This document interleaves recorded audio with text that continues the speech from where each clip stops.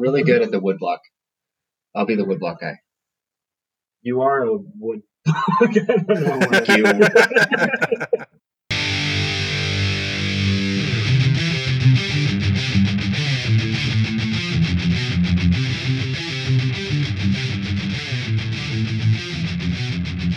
Hello, everyone. Welcome to another episode of Not Your Father's Movies. I'm Vito. I'm Mike. And I'm Jesse.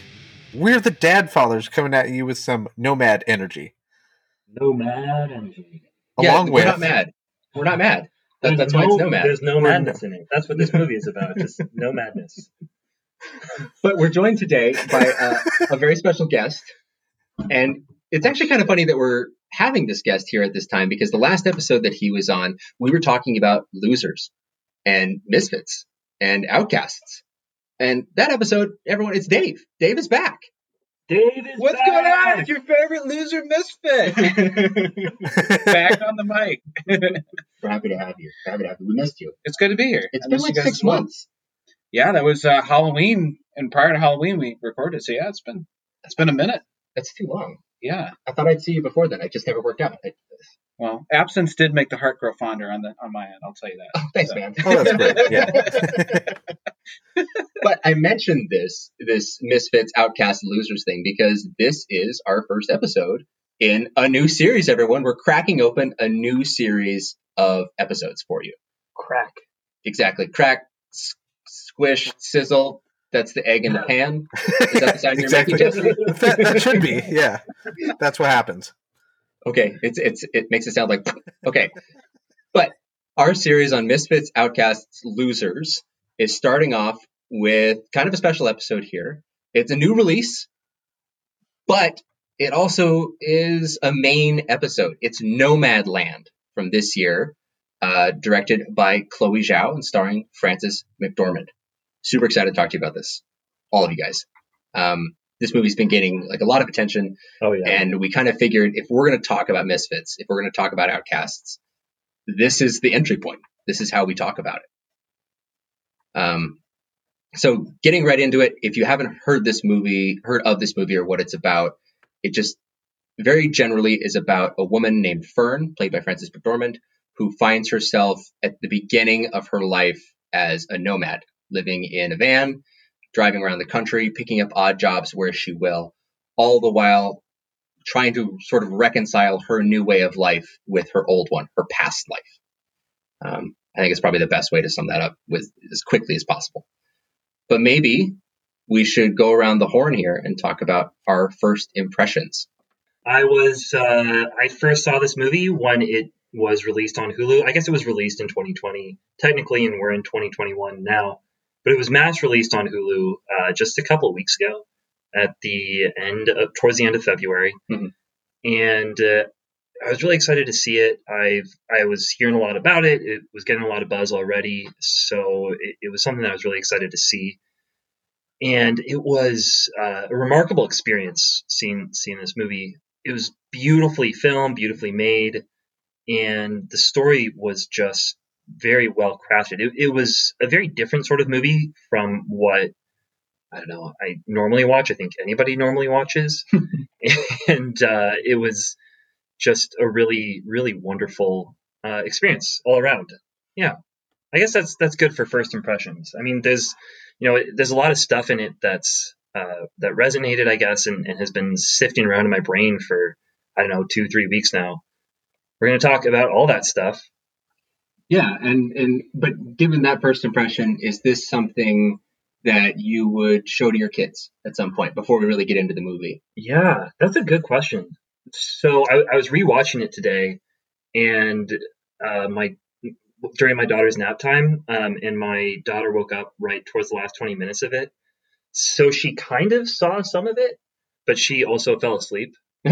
Which makes me think this would be a great movie to turn on when they wake up in the middle of the night, because it is a very calm, slow, beautiful movie, and it put her right to sleep. Some Nomadland with Dad? So in a way, yes. In a way, yes. But another way, I don't know. I don't think I'd go out of my way to show it to them necessarily. Although in another way, if they I would, because, getting a little bit into the meat of it, it's about, some of the fallout of the financial crisis, and if, sort of as a history lesson, human interest sort of story, it's a good piece to put on, as well as just an incredible movie. So yes, I think I would. Maybe I'm changing my answer as I'm figuring it out. On Mike, this is great. Mike on Mike is always great. Mike on Mike. It's what I do every day. But yeah, so I think I would. I think I would show it to them, but not until they're older, for sure. And it can really resonate with them. Yeah, absolutely. I think I'm going to rhyme a lot with that, and I don't think I have too much to add there. It is an interesting period piece in terms of it has happened in the past a little bit, and I'm kind of wondering when you would talk about it, like when you would talk about the recent history of 2008 and what it meant for so many people, considering the fact that we were young, pretty young when 2008 happened, and none of us were really going through the crisis. And we were just watching the people that we knew, possibly our parents, dealing with this. And it's funny seeing that alternate take and trying to figure out a way that you could even talk about this, because it's such a lifestyle that is the opposite of what we are all doing. All of us gathered around the mic, we are all actually trying to do kind of the opposite. We're trying to stake out a place for the family to be. We are trying to find some permanence, some spot we can lay down roots. And I think that would be an interesting thing to talk about, offering a different perspective on life to my kids. So I would agree. I think it's a dad movie. And I don't mean for us to sound not enthusiastic. We really like this movie in general. It's just kind of a difficult one to talk about. And I would also say probably mid to later teens, but not for any sort of content, simply because the subject matter it needs a deft touch. It needs some understanding, some explaining. And it's also just the beauty of it too. You need the kid to be able to, I don't know, I want my kids to be able to experience that beauty correctly, or have the capacity maybe to. Yeah, because there's even moments where I didn't quite have the capacity, I think, to understand the beauty. And there was definitely a few moments where I was looking around at things that were not the screen because I had been watching a landscape for a little bit of time. And I'm just not geared towards being okay with that. What do you think, Jesse? In regards to that subject, I would want the kids to be older, more because I want them to be exposed to more beautiful things and to be exposed to trauma, because that's another similar theme in the movie, right? It's just somehow somebody along the way has experienced trauma in their lives, which has led them to the road, because they can't be in a house anymore. And in order to understand this movie, I think you need to be older to understand that, and then appreciate the contrast to the beauty that's shown throughout. So I'm with you guys in saying that it has to be an older age. Yeah, and what were your first impressions of this? I had many first impressions. This movie gives lots of impressions. It's very beautiful. It's one of the most, having recently gotten a 4K TV, it was this was a great movie to watch that on, because it's just, the landscapes are so beautiful. Even if looking back on it, I've seen those landscapes. I've passed quartzite so many times, but for some reason, seeing that on a 4K television, it cinematography is so good here. I love it. I love it all. I love watching this movie as a feast for the eyes. And the acting is wonderful. And this, and also, I can tell a little story here. So this story kind of resonated with me because in my late high school years and early college years, I used to just randomly talk to people on the streets. And there were, that was lots of conversations I've had with lots of people. But there's one time, one guy in Ventura, California, he was just sitting on a bucket reading a book. And this was at 7 a.m, sunrise was happening. And I just went over to talk to him, and he started telling me some of his story.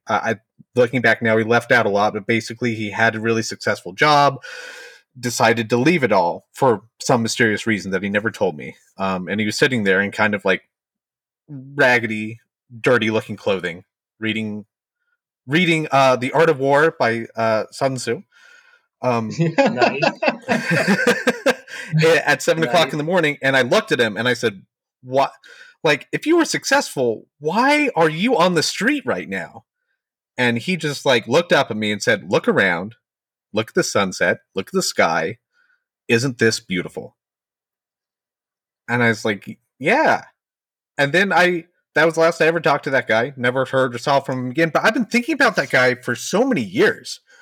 And so this movie comes along, and it's like, this is about people like him, right? This is about people like him that had to leave society for some reason and just want to experience beauty.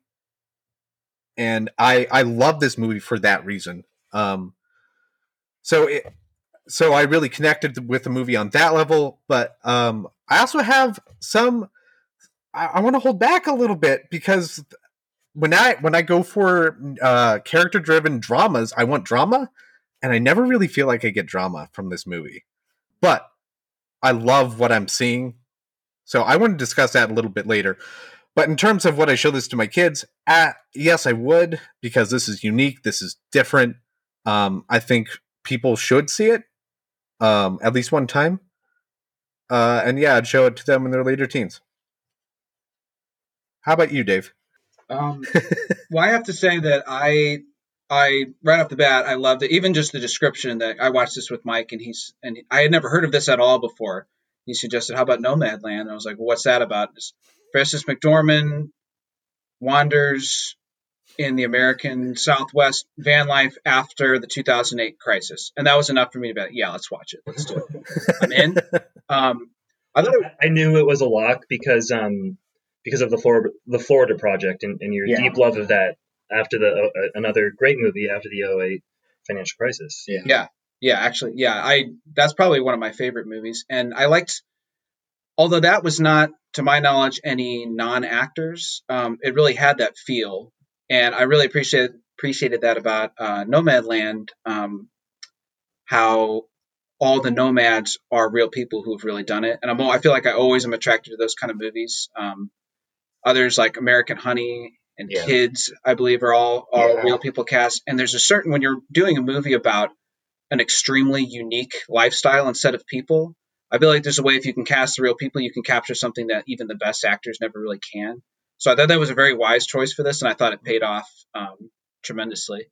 It also had a personal resonance for me because I've certainly never experienced the kind of hardship that these people have, but I have actually, been fairly nomadic for a lot of my adult life. I've done a lot of traveling, a lot of long-term backpacking. I've bounced around a lot, and had a fairly minimalist lifestyle. And I've always been attracted by the romance of this. And in my times that I've really been kind of fully on the road, I've always found that experience really intoxicating, and that there's a lot that it can teach you. And I thought this movie really overall captured the feel of that. But it was really striking. It's one thing to experience that kind of intoxication when you're a young person, and you presumably have, you're never guaranteed, to keep living, but you're not really, you can pretty safely assume, I have my whole life ahead of me. It's an entirely different angle on that type of experience to look at it from the perspective of older people who are kind of in their third act already and figuring out what it is.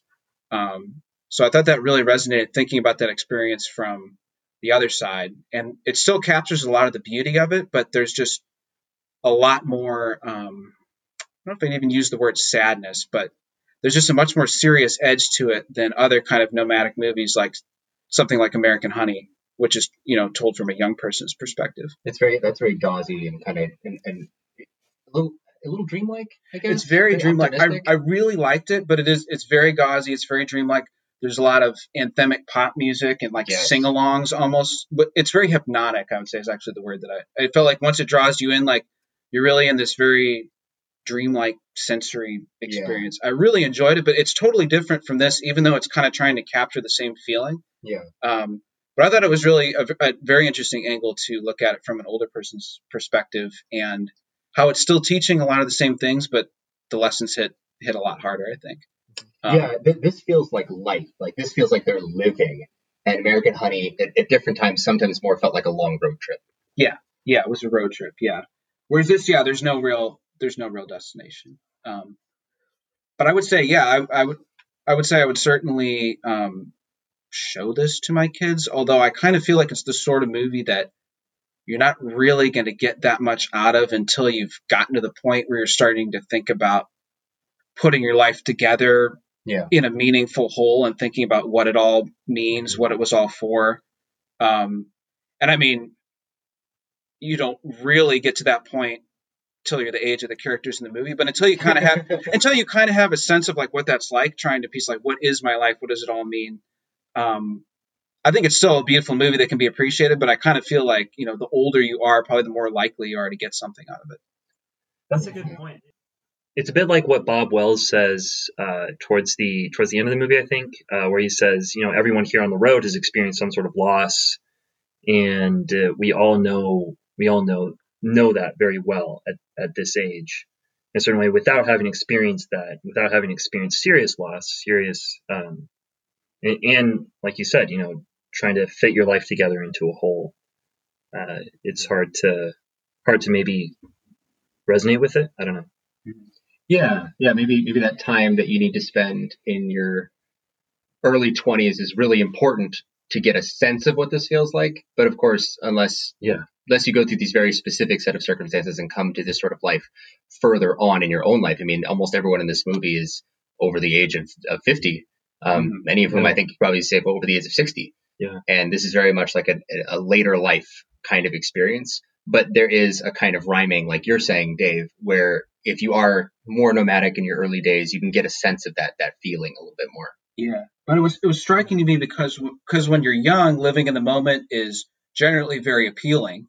And I feel like American Honey really captures that feeling of totally living in the moment. Yeah. But for old people, as a general rule, they don't really like to live in the moment all that much. They're more comfortable living in the past, and not even necessarily in a negative way, but kind of through the signs of what they've done, their grandkids, their house, their business that they're passing on, the things that are kind of memorials to their life, but they're all kind of representative of what they have done. So to get the perspective of old people, some by choice and some forced to live extremely in the moment, is a really interesting angle that I thought was definitely worth exploring and brought out a whole different side of the nomadic life that I hadn't really seen before. Well, it's also really cool that a movie can capture that, can capture moments of how people are living their lives, which is what I think makes this movie such an experience to see, because you feel like you know exactly what it's like to step in their shoes, to live their life in their shoes, like live a day in their shoes. What is that? What is that fucking walk phrase? A mile in their shoes? Yes, that one. You know what it's like to walk a mile in their shoes after seeing this movie, because like it captures them living in the moment, and you get a sense of every minute of their life, and you kind of understand what it's like. And yeah, that movie is great and succeeds phenomenally at that level. Yeah, it's deeply empathetic in a way that I think is kind of unique, because we talk about some movies being that way, but it's such an experiential kind of movie. It's such a moment to moment, you being there with them, and kind of the filmmakers getting out of the way of the movie, right? Like the actual interactions that she has with people, I found it very difficult to remember to look at the frame. I found it difficult to remember to watch the movie as a movie. And I found it more as something that was unfolding in front of me in real time. And I thought that was just like a really great strength that's very rare to find, is something that so involves you with the lives of the people here and the visuals of what you're seeing, and not be going, oh, what a beautiful shot. Oh, he framed that so well. Oh, look at the colors. The sound is really good here. You're not really noticing those technical aspects. There's something very deeply involving. But given all that, the people that brought this to us, this was directed, produced, and written by Chloe Zhao. This is her third film after Songs My Brothers Taught Me and The Writer. This movie makes her only the second woman. The first was Barbra Streisand for Yentl in 1984, and the first Asian woman to win in the Best Director category at the Golden Globes. We haven't mentioned anything about the Academy Awards because as of the time of this recording, we do not know the nominations. Nomadland has also won the Golden Lion at the Venice Film Festival, and the People's Choice Award at Toronto International Film Festival. Big awards. And Best Motion Picture in the Drama category at the Golden Globes. This was based upon the book Nomadland, Surviving America in the 21st Century, that was written by Jessica Bruder, who undertook a 3-year and 15,000 miles of driving from coast to coast and from Mexico to Canada in a van named Halen, which is really incredible. Van Halen! Yes! This is my van, Halen. That's great. This was produced by and stars Frances McDormand. She's one of our most decorated actresses who is still really risking a lot. She's doing hard acting work that I think a lot of women post 60 are just not doing. Not that that's wrong, but she is almost experiencing a renaissance of her just like chasing these difficult, meaty roles. Yeah. But she started out early on in the New York scene. She's actually roommates with Holly Hunter. And at the same time, she was also meeting the Coens and her future husband, Joel Coen, who directed her in Blood Simple, Raising Arizona, Fargo, The Man Who Wasn't There, Burn After Reading, and Hail Caesar. So it's a big run with the Coens. But she's also known for Mississippi Burning, Almost Famous, and 3 Billboards Outside Ebbing, Missouri. She has won 2 Academy Awards for Best Actress for Fargo and 3 Billboards. And she's been nominated for Best Supporting Actress for Mississippi Burning, again for Almost Famous, and again for a movie called North Country. She has the Triple Crown for acting, which is an Emmy for Olive Kitteridge, which is fantastic. It's really good. And a Tony Award for Good People, making her the 12th woman to hold the crown. So her co-star, I'm going to mention real quick before we jump into the movie, is the only real co-star here, as everyone else is played by real nomads who have real lives as nomads. But it's David Strathairn. You know him from a lot of things, but he was Oscar nominated for Good Night and Good Luck. He has also appeared in Lincoln, Godzilla and Godzilla King of Monsters, The Bourne Ultimatum, The Bourne Legacy, LA Confidential, The Firm, Sneakers, A League of Their Own, and 8 Men Out. He's very good in all of those. Every other person like plays themselves, like they have the same names even. Like Linda May, who is another big character, she's Linda in here, and that's who the book was based off of. That is so cool that it's like a movie where she acted, and I couldn't tell. I couldn't tell when I watched it. I think that's pretty brilliant. Like, in some ways, I think she has to be considered an actress now, just because she's so damn good. Very definitely. And she's telling her own story. The story that she tells about her thoughts of suicide later on in the movie, she was very clear that that's a real story. She was just telling a story to a friend. And that friend is Frances McDormand. And they just happened to tell it on screen. And she's so natural and good. And you can see how someone who has lived with those kind of thoughts or those kinds of decisions would tell that story in just such a matter-of-fact way. Like, This is what happened to me, and this is what I've done after that. Beautiful. Yeah. And Swanky. We can't forget Swanky. Grumpy ass Swanky. Amazing. I love Swanky. She's really good. She's great. But getting back to Frances McDormand real quick. So getting into the character of Fern, I think we're going to jump from actress to character, because in an interview that she gave with the Toronto Film Festival on their YouTube channel, TIFF Originals, that she gave with Chloe Zhao, she has mentioned that she felt like Fern was a part of herself. She later clarified it later in the interview, saying that all of her roles were, but she said she felt specifically touched by Fern. So going deep into her background a little bit with a New York Times profile that was done on her, she actually has a pretty nomadic background herself. She was born Cynthia Ann Smith in Illinois and was adopted at 1.5 years of age by the McDormands. Vernon McDormand was a pastor for, I believe, the Disciples of Christ, who specialized in restoring congregations. So they moved around a lot when she was younger. I think more than 4 or 5 times between different towns in the Midwest, going from all the way from Illinois to Tennessee. And she states her biological mother was probably a member of her adoptive family's parish. She later had the opportunity to meet her, which she declined. She has 2 siblings, both of whom were also adopted. Although, up to her own estimate, she believes her family had taken in around 9 children at different times to foster and take care of. She said the family was like, they just took in strays all the time. And interestingly, her only child is named Pedro McDormand Coen, who they adopted at 6 months old from Paraguay. He is now in his 20s and is a massage therapist and is very happy.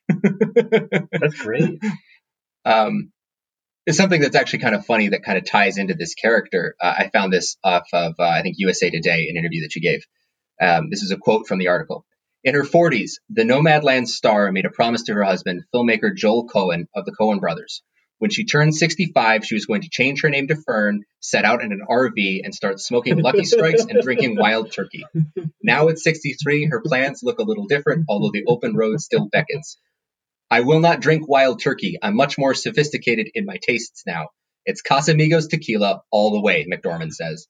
But I have invested in a camper van and intend to drive across country in March to go visit my friends on the East Coast. End quote. En route to Canada, where she'll shoot another project this summer. That's awesome.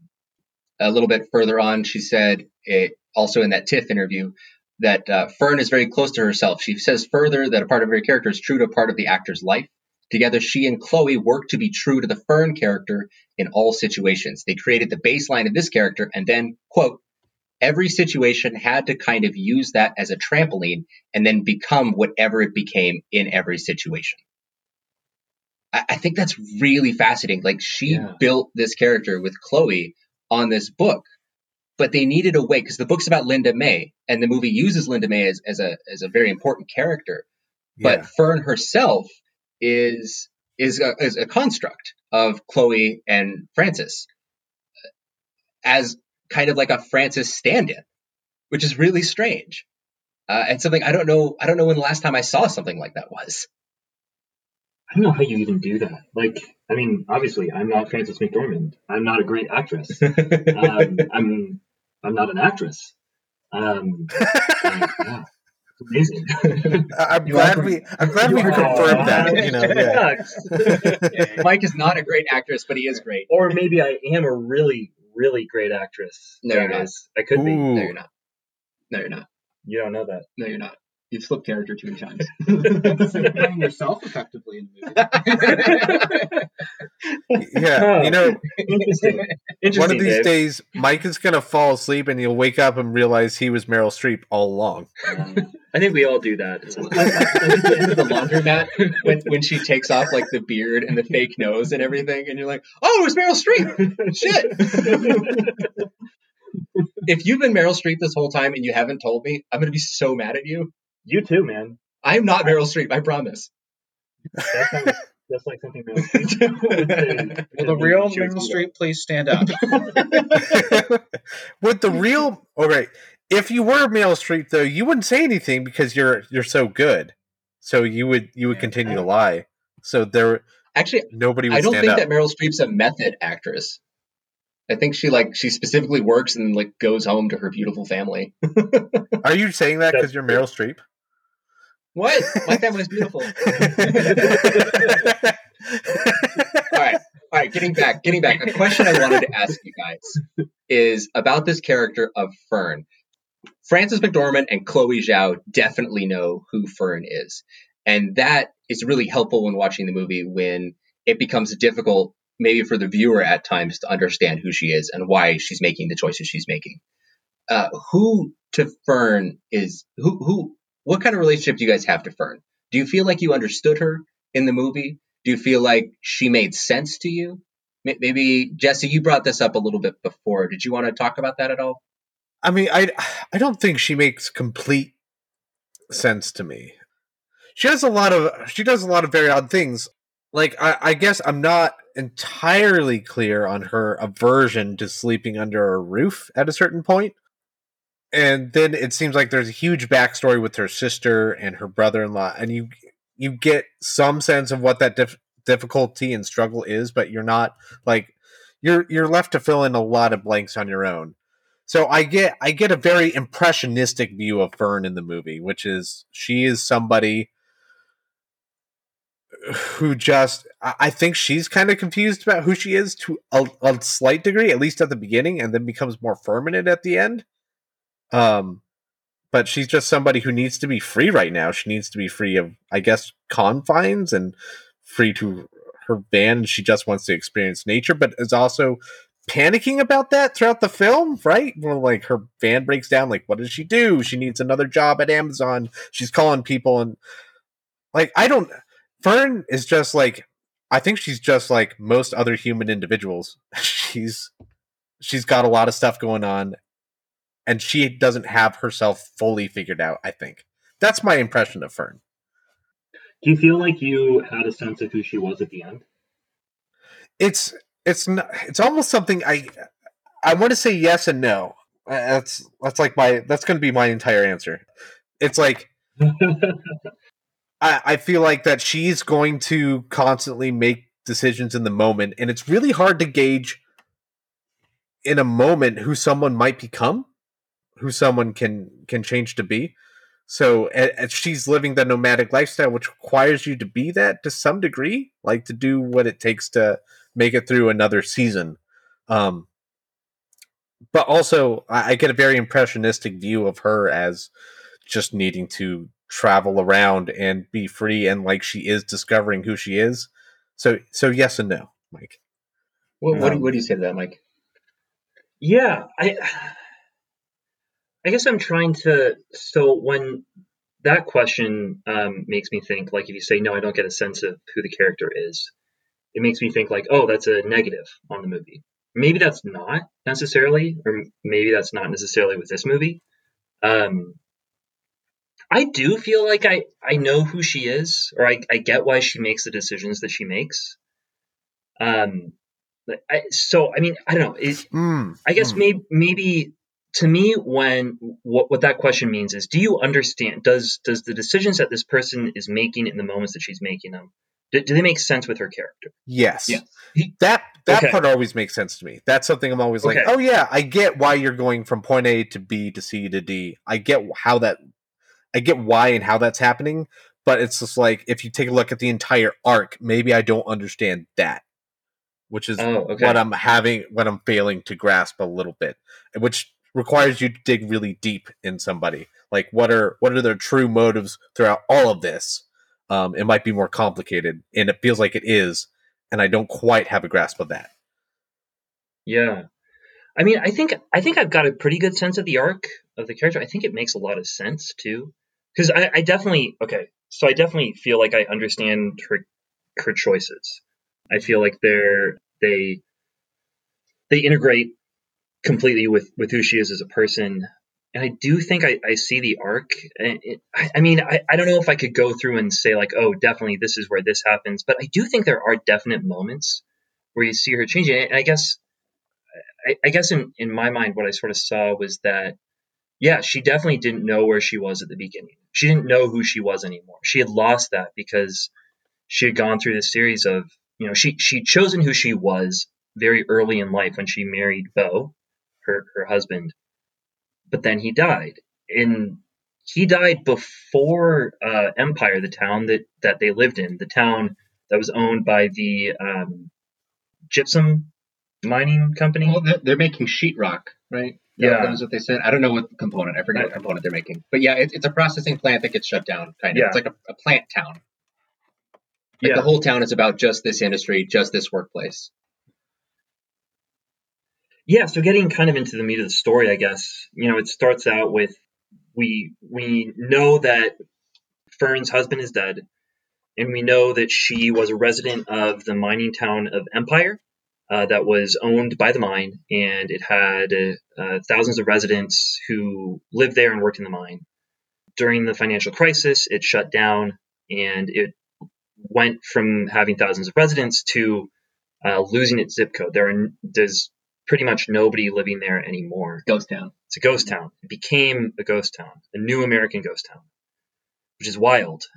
And you find out as the movie goes along that her husband actually died before the city shut down, and that she had been living there in a certain way to pay respects to his memory, because she says, and it's wild.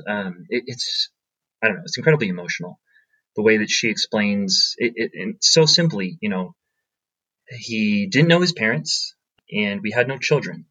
So if I left the town, it would be like he had never existed.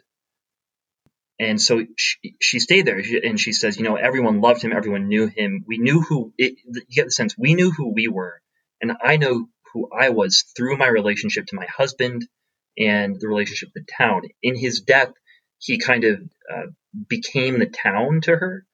and she paid tribute to him by remaining there and keeping up the friendships that they had. You have this whole sense of the story that we never see.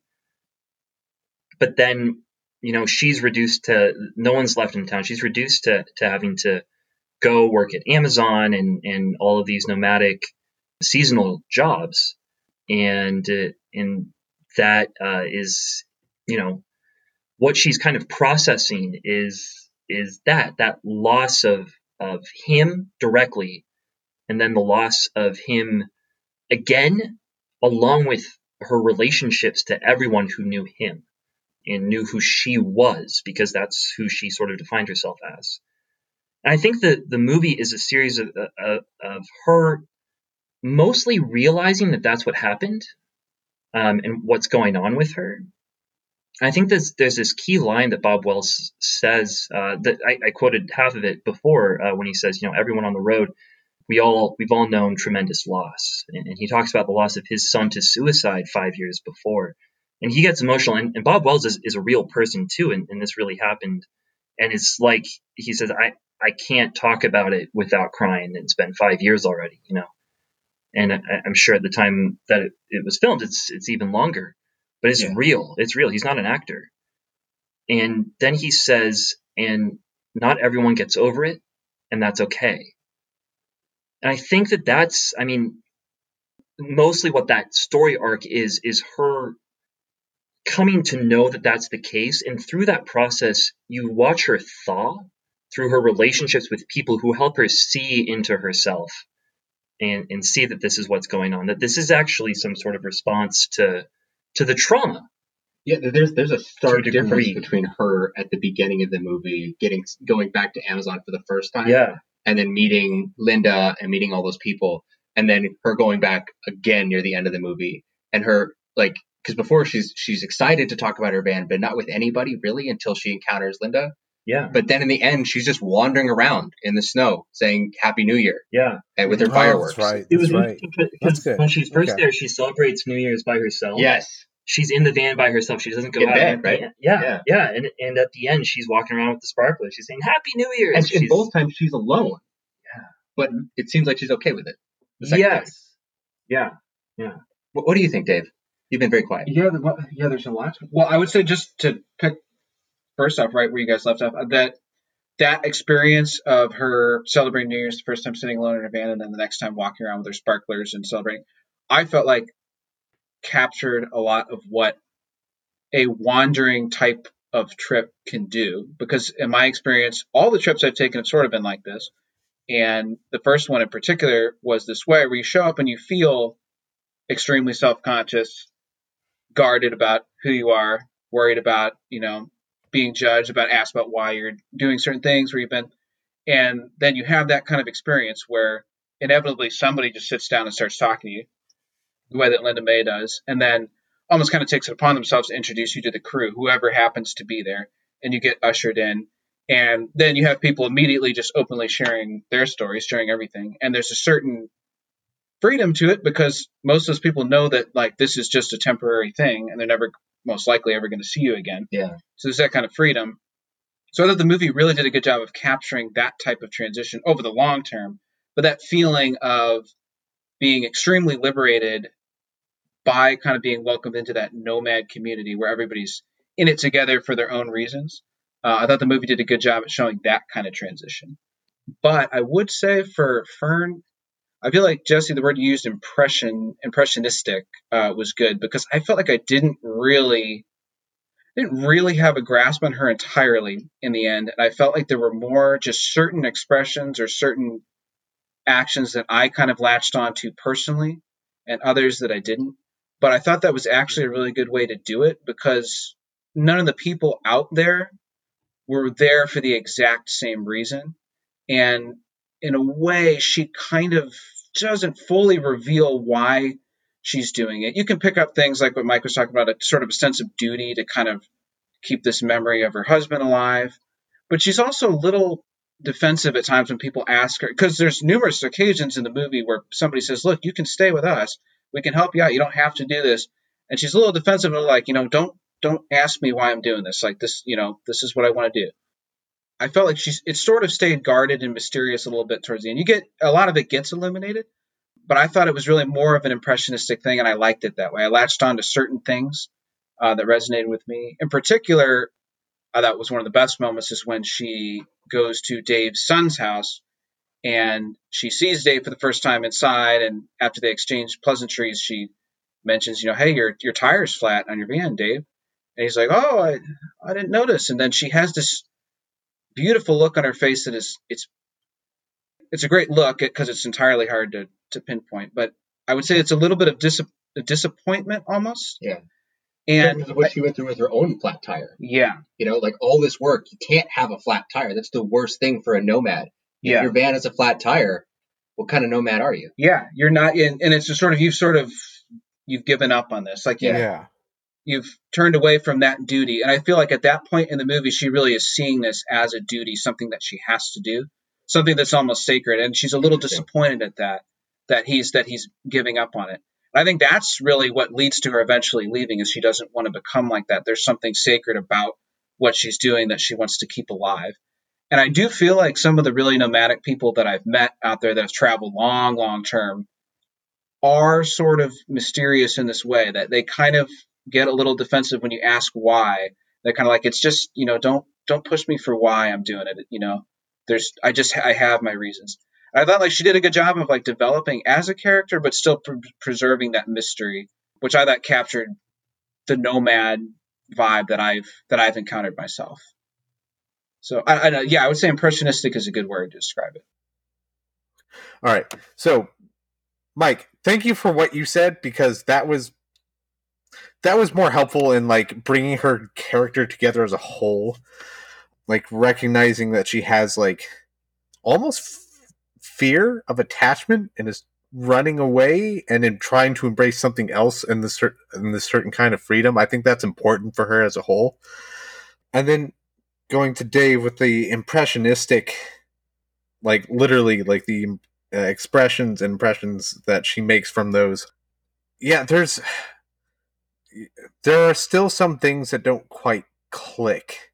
I think it's, and now that I hear you talk about it, I think it's the sacredness of the nomad life that is really something that I don't fully understand, and that led me to not fully understand Fern as a character completely. And I think that's fine. I'm not personally drawn to this nomad life, and I get how she could be into something that I'm not into, but I just don't fully get it. And you're right. I think she does see it as sacred.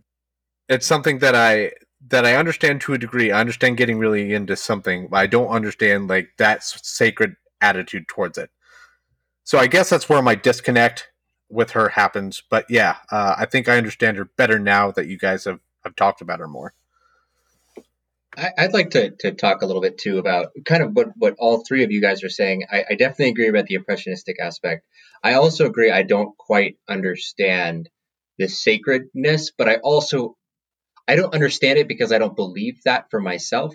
But I totally get why she's saying it, and I get that she thinks it's sacred, which seems enough for me. What honestly, something I've been thinking about while listening to you guys talk is Fern strikes me as someone so fully realized, so concrete, so real in this movie that she kind of just feels like a friend.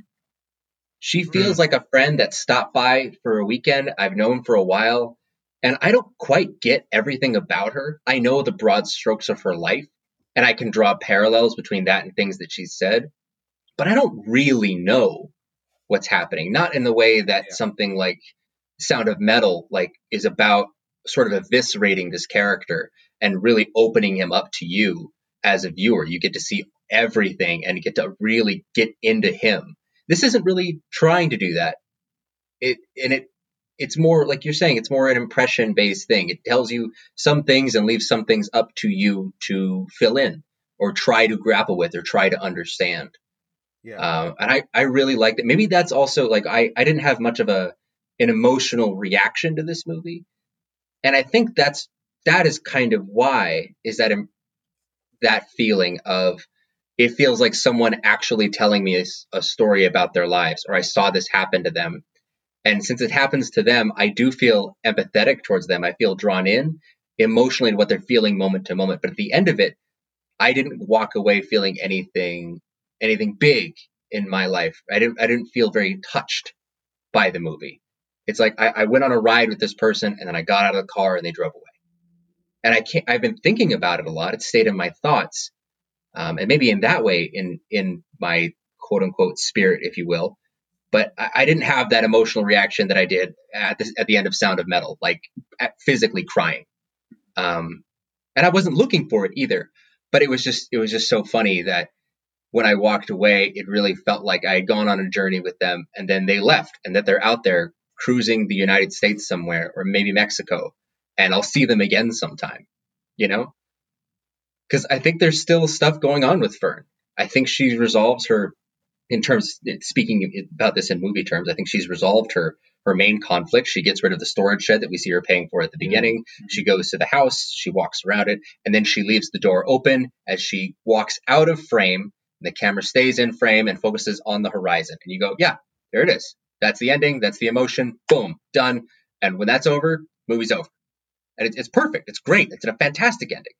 But I almost feel like if in 10 years there's a Nomadland return to Nomadland, like I'd be down for that. I could see that happening, and it would be kind of the same thing. But it would or just else it would be Mad Max Fury Road. Right. I feel like with that title, it's got to be either that or Mad Max Fury Nomadland, Nomadlandier. Nomadland beyond Amazon. When it happens again. No, beyond the Amazon Dome. That's what it's going to be. Oh, yeah.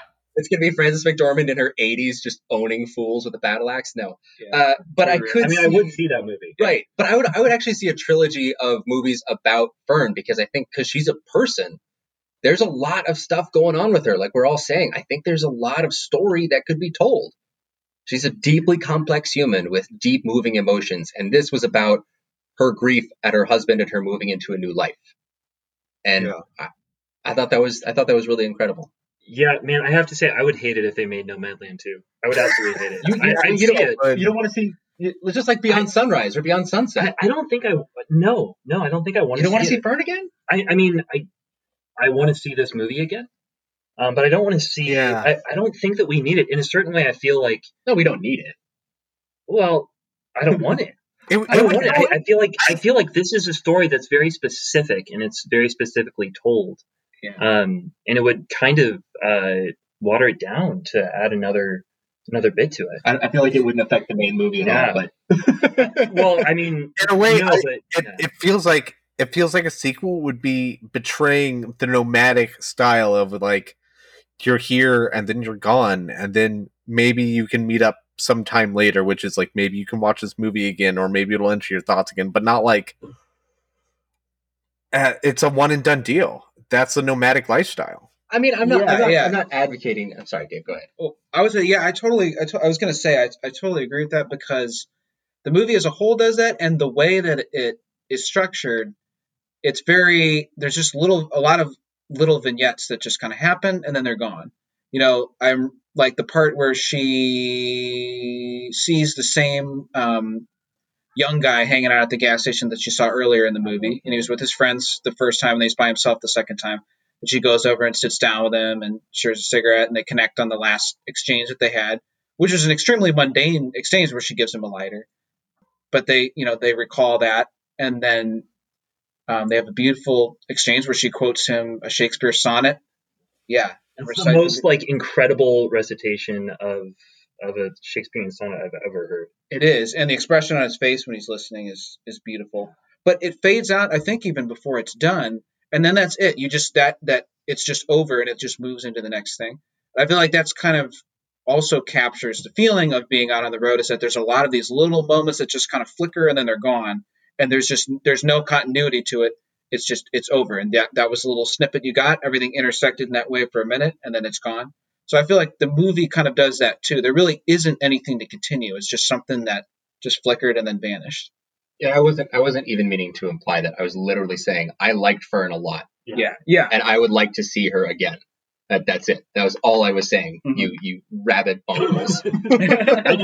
I just Yeah, sorry, I just jumped all over that. I just hate sequels that are unnecessary, and so whenever anybody talks about it, I want to make sure that the other voice is heard. For It's called the the internet, Mike. yeah, for the All right. for the I'm movie sorry. studios because they listen to me for some reason. I don't know. And I'm sorry for They jumping so hard on that because Mike was jumping all over that, so I felt like I had to get into it. Why do you always feel that? We just like It's jumping. it's I see a fight happening and I just calmly walk into the middle of it because I want chaos in my life. I should live with you. That's You why have we it have every day. Or me. Dude, my daughter, I was sitting with my wife, and my daughter came over to the coffee table, and there was a big stack of books, and she just came over and said, hi. And then she just pushed 1, 2, 3. She pushed all the books over one by one and then walked away. Just no reason. It's great. It's chaos. I love it. Yeah. I love it. She is a chaos sower. It's amazing. Fantastic. Love her. She's gonna have amazing romantic relationships in her later life. I don't want to think about that. Wait, but I wanted to, Dave, that poem, I think that poem actually tells us a lot about the movie and sort of who Vern is and kind of where she's going next, so that we don't need a sequel. Because that poem, just want to make not sure. a safe place. No, so that poem is about it's "Shall I compare thee to a summer's day?" and William Shakespeare by Shakespeare, and he kind of goes through a bunch of things, and he says basically like, "No, you're not a summer's day. You're this, you're that," and it basically ends with him saying like none of these different things in nature are enough to capture all of you, and he basically ends by saying, "So long as something can see it." It will exist, and that's a theme that's very present in the movie, and it goes back to what she said about her husband, and how she felt that if she were to move on with her life in any way, she would be leaving him behind, and he would basically might as well have not existed. But I think that what happens is that she sort of takes on almost a religious role to the world, and that's really what she's going through when she leaves Dave's house, because she's realized that she's left everything behind. She isn't anymore, tied to that. She's past. She I guess she's carrying it with her still, but instead, what she's doing, she drives out and she goes to the beach. Right? She goes to, I think they must be in Washington or in Oregon, and she watches the waves and she's whirling around in her car. And we've seen her sort of transform, especially because of her relationship with Swanky, into someone who's taking time to look at things, look at the beauty in nature. And I think that that's almost the religious role that she's taken on to herself. She is there to see the beauty of nature, the beauty of the world, to remember it so that it can be seen and it can have presence. Yeah. So it's almost like she's grown from just providing that reality to her husband and then to the town, to the entire world, or to nature as a whole, to the beauty that's available. And I think that's the core of why she's sticking with the nomadic lifestyle in a way, and why she's choosing it is so that she can do that. So I mean, I don't know. I guess I feel like there is a reason why she's doing it, and it does provide us with that reason, and it's not unclear. But maybe No, I think that's a really good point. I didn't really think about the content of the poem, which was a mistake, because that makes a lot of sense that it needs to be seen and that somebody has a duty to be out there doing it, seeing it, remembering it, and that if nobody's doing that, something really precious will be lost. Yeah. And that is a way that you could see the nomadic life as sacred, for sure. I would like to say it doesn't. You said a few very firm declarative statements. It is unclear because you need an outside text to fully understand it. So in that way, it's not perfectly in the text of the movie. And even more so, I think there is a few levels of understanding that go with that, and a few layers here that I think are there if you're looking for them in that way. and I think it's definitely a very good, very complete reading of the movie. But I don't think that's necessarily the only quote unquote like correct reading or the quote unquote right reading. Now, I'm not saying there's like a better one out there that suggests a totally wild other take. It's a great reading of it, but I don't know if to Jesse's point, what he was saying or what I was feeling too, that impressionist nature is negated by that, or that we can't view it that way as well. Yeah, no, Yeah, that's absolutely fair, and yeah, that was a declarative statement. I guess I meant for me, it seemed clear, and Okay. and that's a better way to say it. I don't mean to, yeah. Because I didn't get any of Yeah. Well, I watched it twice, and I looked Oh, up good. the poem Okay. to read it because it's like, dude, those sonnets are freaking complicated. I mean, I think it just gives you another little nugget to grab onto, and it's definitely like insight about it. But I mean, it's not like the whole. It's not like you really have like the aha. I get the whole point of this movie. Yeah. Which, Yeah. and I like Yeah. that it's tied up in just that really isolated little scene, and it kind of fades away because I don't think they finished. She finishes reading, doesn't it fade out? I think she gets to the end. Does she? She does? I Okay, think okay, all right. I think she does. Yeah. Okay. I could be wrong. But I think to some extent, like the movie does have to offer some defenses for the sacredness of this, and I think that's one of them. And I think a lot of the other characters express a similar take. I feel like in a way Bob is kind of doing a similar thing.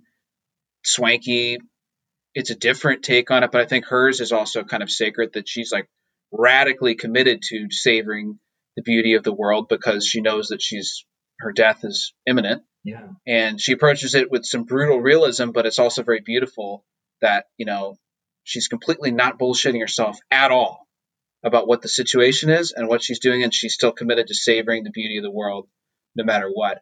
And I felt like that had a very sacred quality to it as well. But it was different. It wasn't the same journey that those other people were on. But I thought it also kind of offered a defense of like why you could see this as sacred and a good preparation for death in her case to do this. Yeah. Yeah, like a lot of her journey seems to be very, very healing. So it's not just a giving out into unto the world like a religious figure, but also like she's been hurt drastically and she's trying to recover. She's trying to do everything she can to recover. In fact, that sort of desperateness kind of drives her to flight, I think. I think that's part of the reason why she's out there. And that was the trauma aspect I mentioned earlier. It seems like everybody's out there somehow, somewhere, like met trauma and it had to drive them outside. It made them the outsider. So yeah, I like your reading and I think it's right. But like, I think like I was saying before, like she just comes across as like a real person with like, and any person that does an action, they have like many motivations for doing that. And I see that in Fern. And I think you can get any thread and go back pretty deep. And I think that's really cool. I think that's amazing. I think that even makes it like more impressionistic, but like almost like reasonably so. Like it's a way where you can just like intellectually see all the different impressions that were made on you. And that's awesome. I don't think I've ever really seen anything quite like that before. Do you think they'll answer it definitively in the Fern supremacy? maybe Fern, Dead Man's Chest. We're gonna get that. That would be amazing. I literally cannot wait. Johnny Depp also Custer. Johnny Depp and then Fern is Fern because it's not Francis McDormand. It's just Johnny Fern. Depp could play a no anthem, man. No problem. I feel like he's going to be doing that role pretty soon here. Yeah. I just can't wait for Fern the Return of Swanky. That'll be. That's a good one. I like that one a lot. Man, I didn't know this could be like a whole segment, but trying to figure out all the different titles is great. So so now I think we've talked a lot about Fern, and I think in that way we've actually talked like a buttload about the movie. Is there other aspects about this that were interesting or popped up to anybody or that rhymed with what we said about Fern? All right. One thing I wanted to ask you guys. Given the fact that it's so impressionistic, it's like you're seeing just a segment of her life for a short time. And the fact that most of the people in here are played by themselves, I couldn't help but think that this would have been a stupendous documentary, right? So I wanted to ask you guys, like, what do you think that this functions better as a narrative film, or if it could have been a documentary and been just as good? So Jessica Bruder, who was the one that originally wrote the book, she did capture some of it on video, but we didn't have the sort of video capabilities back in just post 2008 as we do now. I feel like a travel log would be entertaining, and it would be kind of fun to see, like, oh, this is the part where it's really cold and she's hopeless, and then this is the part where she's dancing in the rain, and then this is the part where she meets a weird person, and then this is the part where it got kind of dangerous. Like, I feel like that hits too many beats, and you wouldn't really be able to have that kind of transcendental experience that I think a narrative film is able to get, because you have a professional actor who can play pretend a little bit and can really sink that and really earn those emotional moments. You know, it would be really hard to get people to open up, I think, in a good way in a documentary, in the way that this movie seems to get people to open up. Yeah, because I was going to say that I think a documentary would make it too easy for people to be like, oh, this is van life. That looks cool. Yeah. You know, the narrative film really brings out the human side of it, that like there's really deep, painful reasons in many cases why these people are doing this. And, you know, you can, and also the economic situation at the time that many have been forced into it. I feel like a documentary would have potentially either been too van life, this is cool, or drifted too much into politics. Like, this is so bad that those evil bankers did this to these people. You know, I feel like it could have easily drifted into those kind of things. But the movie, I thought, avoided both of those really well.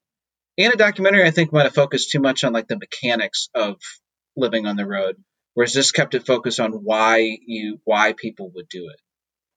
Yeah, I don't know. I felt like it definitely was a movie, and I think a story better told that way. Was the book? The book was more of a documentary type. It was of thing, nonfiction. right? Yeah. Okay. It was more of a summation of an experience. Okay. Surviving America in the 21st century. I think I can mostly see what you guys are saying. But suppose it was a really good documentary, right? Suppose it was somebody, like, you know, it had Planet Earth style, like, camera work going on where you see the landscapes really well.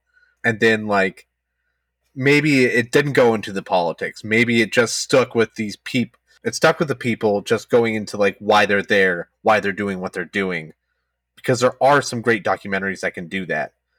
So what about this and makes it more of a cinematic experience and more of a movie? It's so personal. It's so personal for Fern. It's so personal for Frances McDormand. I think that's what it is. It's not only about America post 2008, which is touched on in the movie, and they mention it a couple times, but that's not really the thrust. It's about Fern. Mm-hmm. I don't think there's as effective a film or documentary without the character of Fern. Without it, I mean, you have something else. You have a different thing, and that could also be very good or could not be as successful either. But this particular story, you need this actress, you need this director, you need this story to put all three together to get something really cooking. So yeah, you could definitely have a documentary, and you should go off and make it, Jesse. Yeah. And I will watch it. I really want to see it. Yeah. But I think that this particular story is just so personal and so unique. It needed to be told with a narrative. Okay. Good question. I really do want to see Nomadland, the documentary, as well. I would love to see Linda May for a long time. I'd love to see Swanky for a long time. I would, yeah. Oh yeah. Well, one of the other things that like, this is sort of part of why you can't do it is because of the just excellent filmmaking. I feel like I've read this all over the internet, but having read it all over the internet and then watched it again, I was able to see very clearly the way that it really is shot in a lot of ways like a Western. Or there's aspects of the Western sort of shoot like shots. I get it. It's kind of it's an absolute deconstruction of what a Western is. But she's like the lone cowboy who's riding her horse into town. And there's so many shots of her like walking through town, like starting with the original camper place that she's at, but then Like I almost, when she walks through the camp at the near Quartzsite, it almost felt like John Wayne riding through town. Like she's waving, like someone says, "Hey, come on over here." She says, "Oh no, I'm just going for a walk. Like I'll see you later." You see like dust, the dirt bikes coming in the distance, and they kind of go by. I don't know. It just felt so much like John Wayne riding through town, but it's also from that perspective. I mean, like she is that sort of individualist character. She's an individualist. Like she is proud of what she's been able to do and with her life, but it's kind of a depressing take on it because it's not like she's not a cowboy. She's lost all that she had, and is trying to make do with what she can, which I don't think you can necessarily come to or make sure comes across in a documentary. Maybe you can. I don't know. I'm not a documentary filmmaker, but I mean, okay. I think you could make an excellent documentary about these people and the subject for sure. But I think like what Vito's saying about the character of Fern and Frances McDormand's acting really makes this into it's just a different piece of art than it would be otherwise. Yeah, okay. I think I can see that now. Yeah, documentary would have been it would have been a little too removed because it's just so obvious that they're talking to the camera and really talking to another person, whereas in a movie you just feel it does feel more personal. It feels like you know her, and then plus like what you were saying, it's almost like cinematography is important for building a mood, building an emotion, building up a character, and you would miss that out. You would miss out like on the the way the Western camera work is done. That's kind of necessary here. Yeah, that's cool. I like that. All right. Then final two questions, I think. Number one, if we were in van life, we were going to do van life, each one of us, would we do it? Dave, would you go back to van life? Would you go back to living on the road? Like if I was in Fern's position at the end? You mean? No. Like in your current life, would you be nomadic again, or more so nomadic? Yes. Yeah. Unequivocal yes. Why? Don't ask me about that. No, it's really, I don't know. It is really hard to pinpoint why it's so intoxicating. I keep using that word, but I really feel like that is, how do you put it? I think when you are radically varying your circumstances all the time, that makes you notice all the stuff that doesn't change about yourself and about other people. And I think if you're really like the feeling of just getting in touch with what's just very simply true and is the case, I feel like being nomadic can really show you that. And in a very literal way, if you're completely out on the road, I mean, van life or just backpacking, you really have very little to go on, both in terms of material possessions and in terms of like your persona and your social credibility, because most of that counts for very little in that situation, and you can't really rely on it. But it also frees you to lead with the parts of your personality that you like the most and that you think are actually the best, as opposed to the things that you may need to lead with in order to preserve your position or get the things you need. And I think that's just extremely liberating, and I think it's also intoxicating to be around other people that are in that state of liberation, because people are so freely they so freely speak about things that are deeply personal and meaningful to themselves. And I think it just enables you to get a sense of like what people are like deep down. And it's an interesting thing that I've noticed that among the people that I've met that have been like long-term travelers, they all have made the same comment that, if you travel long enough, you really notice that people, everywhere you go, people are really the same. And I think if you're a homebody, you would tend to feel like, if you traveled to a foreign country, people are going to be extremely different everywhere you go. And in a lot of ways, I mean, that's true on the surface level, but I think the more you vary it, the more you start to notice that actually the basic human motivations are pretty much common everywhere you go.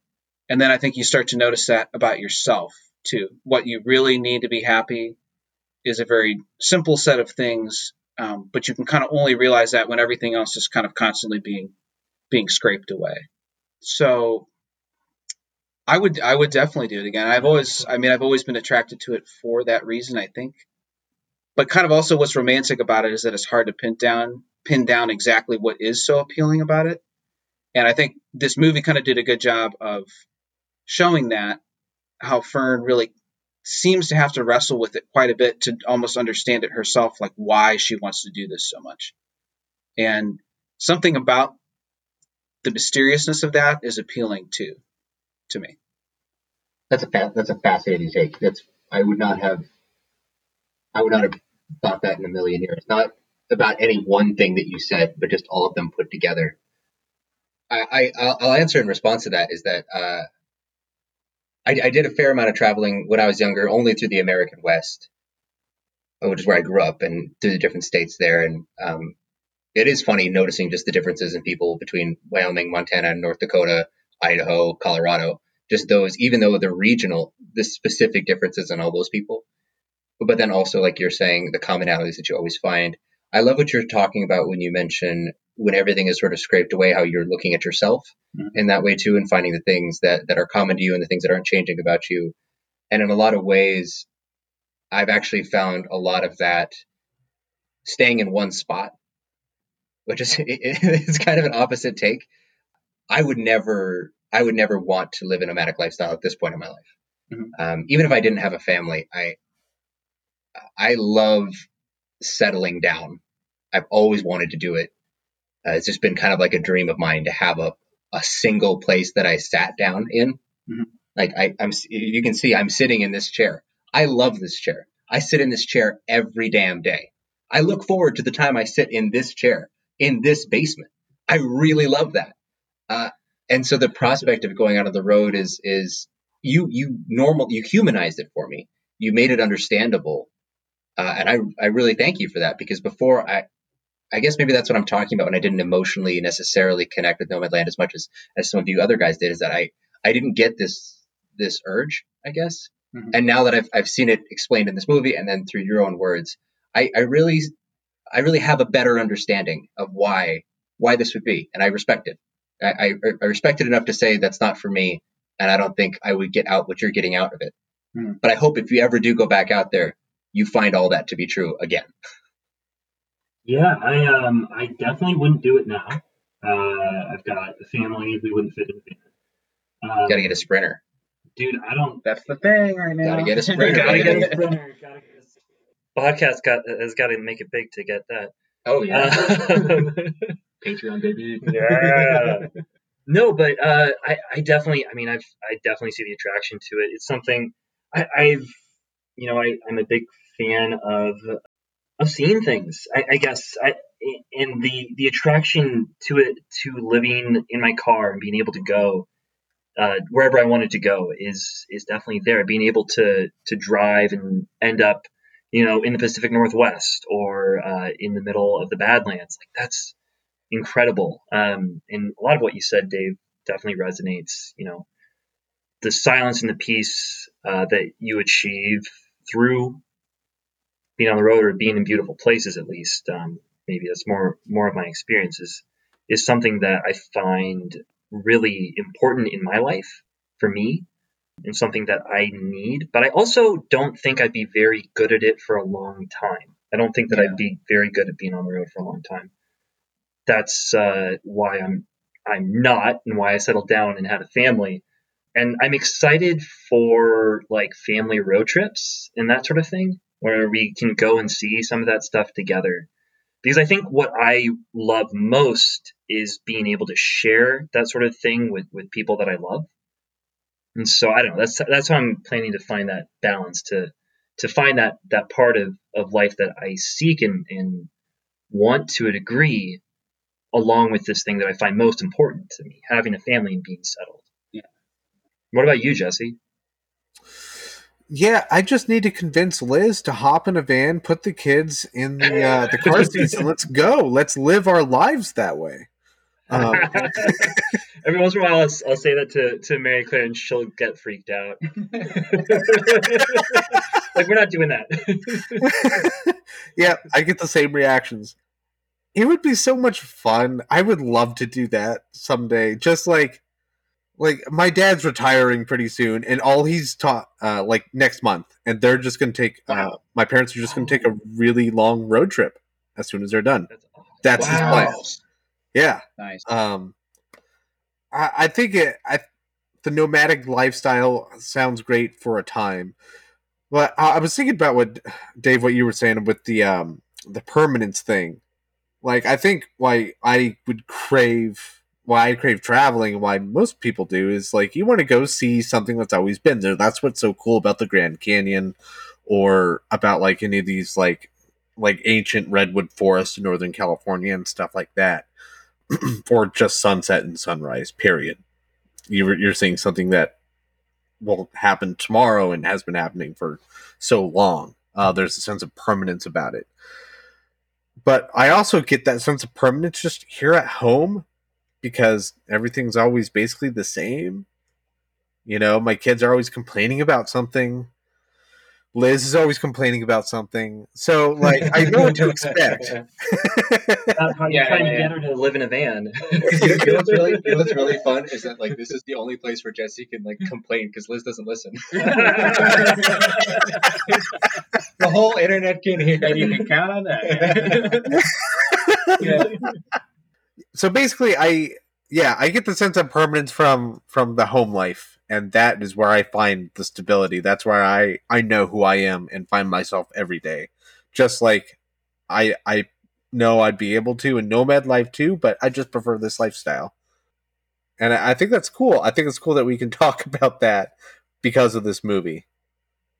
Yeah.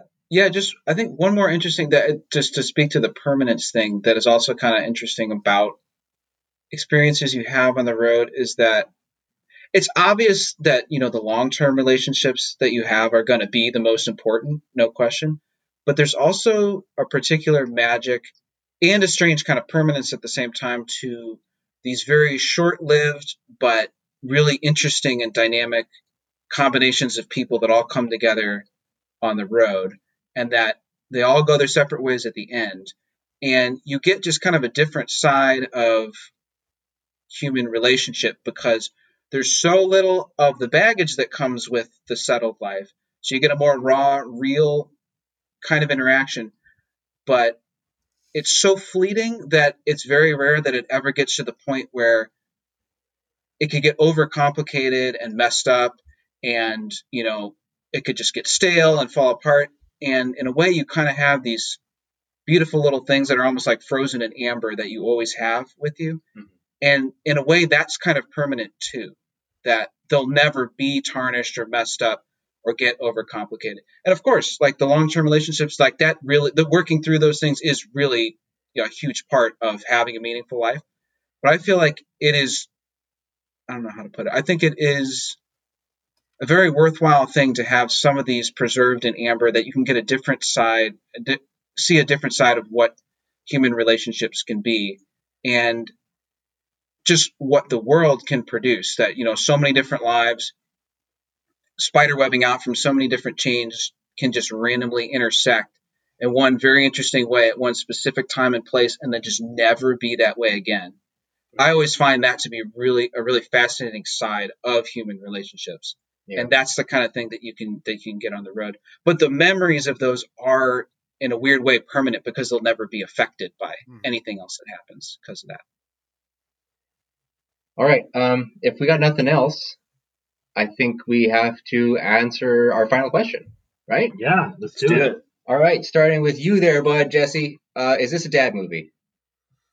Yeah, I'll say it is. This is probably the strangest dad movie we've ever had. I would like my kids to see this just like one time, because it's important to know this segment of the population who does live their life this way. Yeah. It's a dad movie. What about you, Mike? I love this movie. I think it's beautiful, and I want everybody to see it.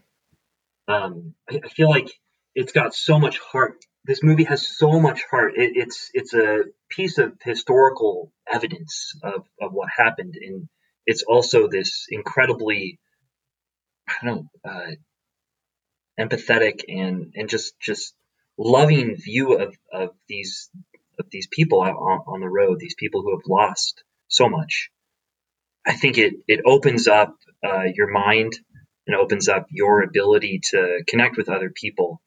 But at the same time, I feel that I've said this about another movie. I can't remember what it was. It was Sunset Boulevard. Sunset Boulevard. Yeah, Sunset Boulevard.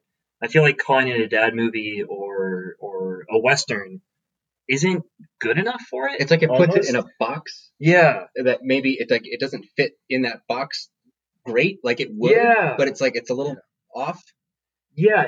It's both a little off because both because I think it's grander than that box, and also because maybe just that it's grander than that box. But at the same time, I don't know. I've been thinking about what I said about Sunset Boulevard, and I wonder if I'm wrong there. I think I'm not. I think I'm not. I'm gonna hold. I've hold thought on to about this. that. Yeah, What you said about Sunset Boulevard several times. In the wake of us doing that episode, I have actually thought about that ending argument that you give. Yeah. Yeah, and so if you're gonna say it's not a dad movie, I think I'm gonna agree with you. Okay. Yeah, I've been just kind of thinking through what I thought there, applying it to this movie. This movie is bigger than a dad movie. It's a movie that I will hopefully show my kids. I hope that they see when they're older, and that's part of it too. Is that they got to be older, man. They got to be late teens, like, early 20s. Yeah, like at the earliest. They're out of your house, like almost. in a way, they have to experience that sort of choice and the needs, that you require to live alone and like having to fend for themselves a bit, before they can really relate to it. I think. So yeah, not exactly a dad movie, but this dad loves this movie. I think using our previous criteria, it's hard. It's hard because if we get hard and fast with rules, it becomes not so fun, and we get like backdoored into doing something we don't want to do. We did say in the Sunset Boulevard one that the dad movie is mostly like an honoring of something. It's not so much genrefying something because we're talking about the dad genre and we're including as many things as we can. So it's not necessarily like saying it's a Western. But I hear what you're saying, and I at least for me personally, where I'm going to zag but still agree with you is I'm going to say it's not a dad movie because I do see the points being made here are valid. And when my daughter comes of age, I hope that she is friends with your guys' kids so that she can go to your guys' house and you can show Nomadland and you can talk to her about it. Because I don't know if I need to see it a few more times, if I need to sit with it for a while. I don't feel like I have a lot of dialogue with this movie. And what has been the case with all the other movies that I have voted dad movie, and I think I voted dad movie more than anyone. Probably, yeah. Well, actually, I think we all might have one exception. No, I was also I'll go back. Yeah. Maybe actually, if there's a listener out there that wants to put together an Excel spreadsheet of who voted for what and when, I'd really appreciate it. That'd be so cool. But I'm going to say no. I'm just going to say no because this dad, while he acknowledges everything that's good about this movie, everything you guys are saying is right, I just don't love it as much. I just don't feel an attachment to it. That's all. It's not the movie's fault. I just don't feel that. And I'm going to say no. I'm going to say no. Yeah. What do you think, Dave? Fair. I would have to say it's definitely a dad movie to me from the perspective of it's a movie that I would add to the canon of things that I would want to share, canon of movies that I would want to share with my kids. Nice. I agree that it is an odd name to give it and also that they need to be older. But, I mean, you can still share movies with your kids when they're adults, too. For sure. And, I recommended this to my parents who really enjoyed it. And I think watching it together with them, if we had been able to, would have been a good experience and we all would have gotten something out of it. Absolutely. So I almost feel like that would be the kind of dad movie it is, something you watch with your kids like later in life. When they're adults. Yeah, when they're adults, when you can really understand it. But yeah, I think, as I've made clear, it resonated with me on a personal level a lot. And I feel like understanding this kind of ethos that the movie has would be like an important part of understanding me. So it definitely makes me want to add it to my canon of things I would want to share with my kids. Yeah, no doubt. Awesome. So we're at a split. Yeah. And I think that's actually the first time we ever come down to a full-on split, because I think Once Upon a Time in Hollywood, I agreed to side with the majority. I think I've been the naysayer most often. You've naysayed just twice, I think, or 3 times. I don't remember. Well, I think it's only 2 or 3 times. Has any listener who's making that okay. Excel spreadsheet, let me know. So Mike and Vito, then We'll love you. if you guys don't come over to the dad movie side, then what we have is giving this movie the accolade of half a dad movie, which is worse than full dad. So I think you should come over. I don't want to say anything against this movie. I think it is really wonderful. I think it deserves all the attention. It deserves all the love that we could possibly give it. It's technically well made, beautifully acted, wonderfully written. But I want to award a dad movie award, or the dad movie classification. It's not an award. It's a classification of certain kinds of movies for my own sake.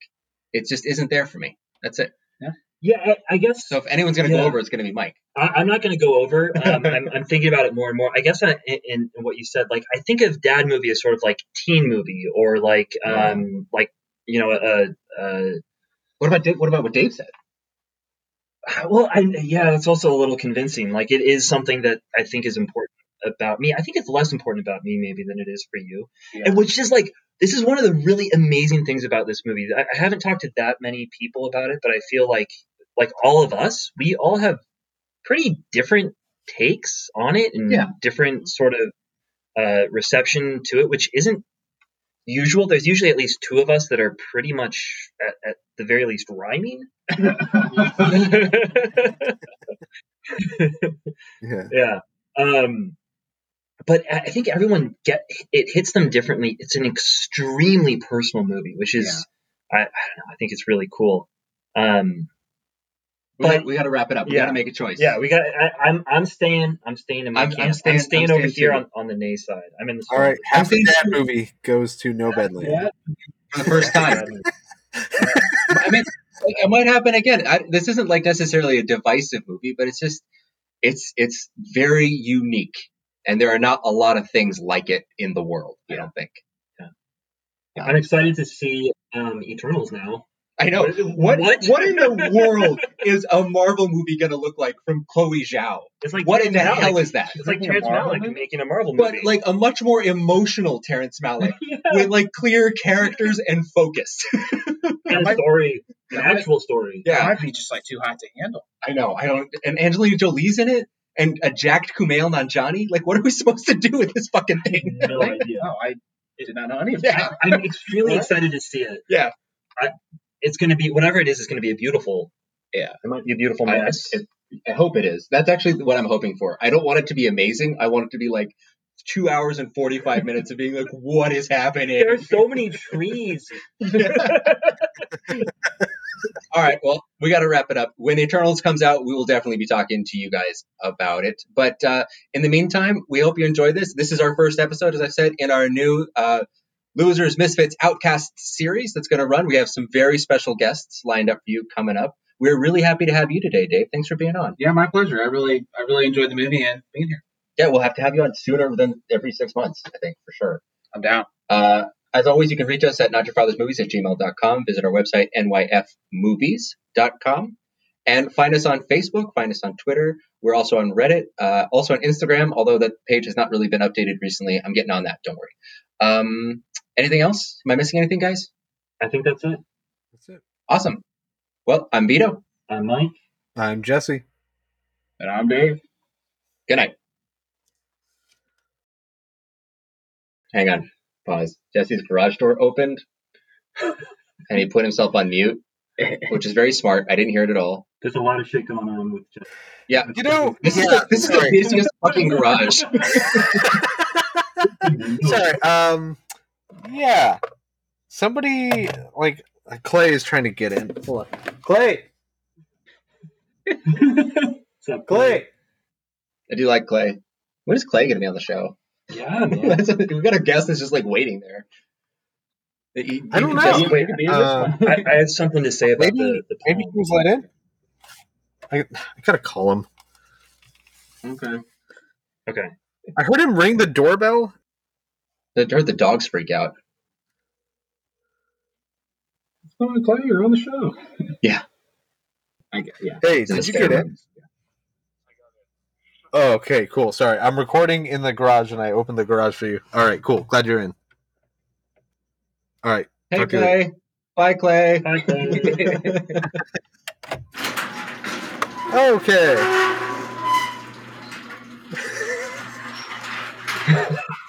We're back. Not yet. I think I'm going to cut that whole section out and put it at the end of the episode. Oh yeah, that's great. Yes, please do. Yes, that'll be great. Do it.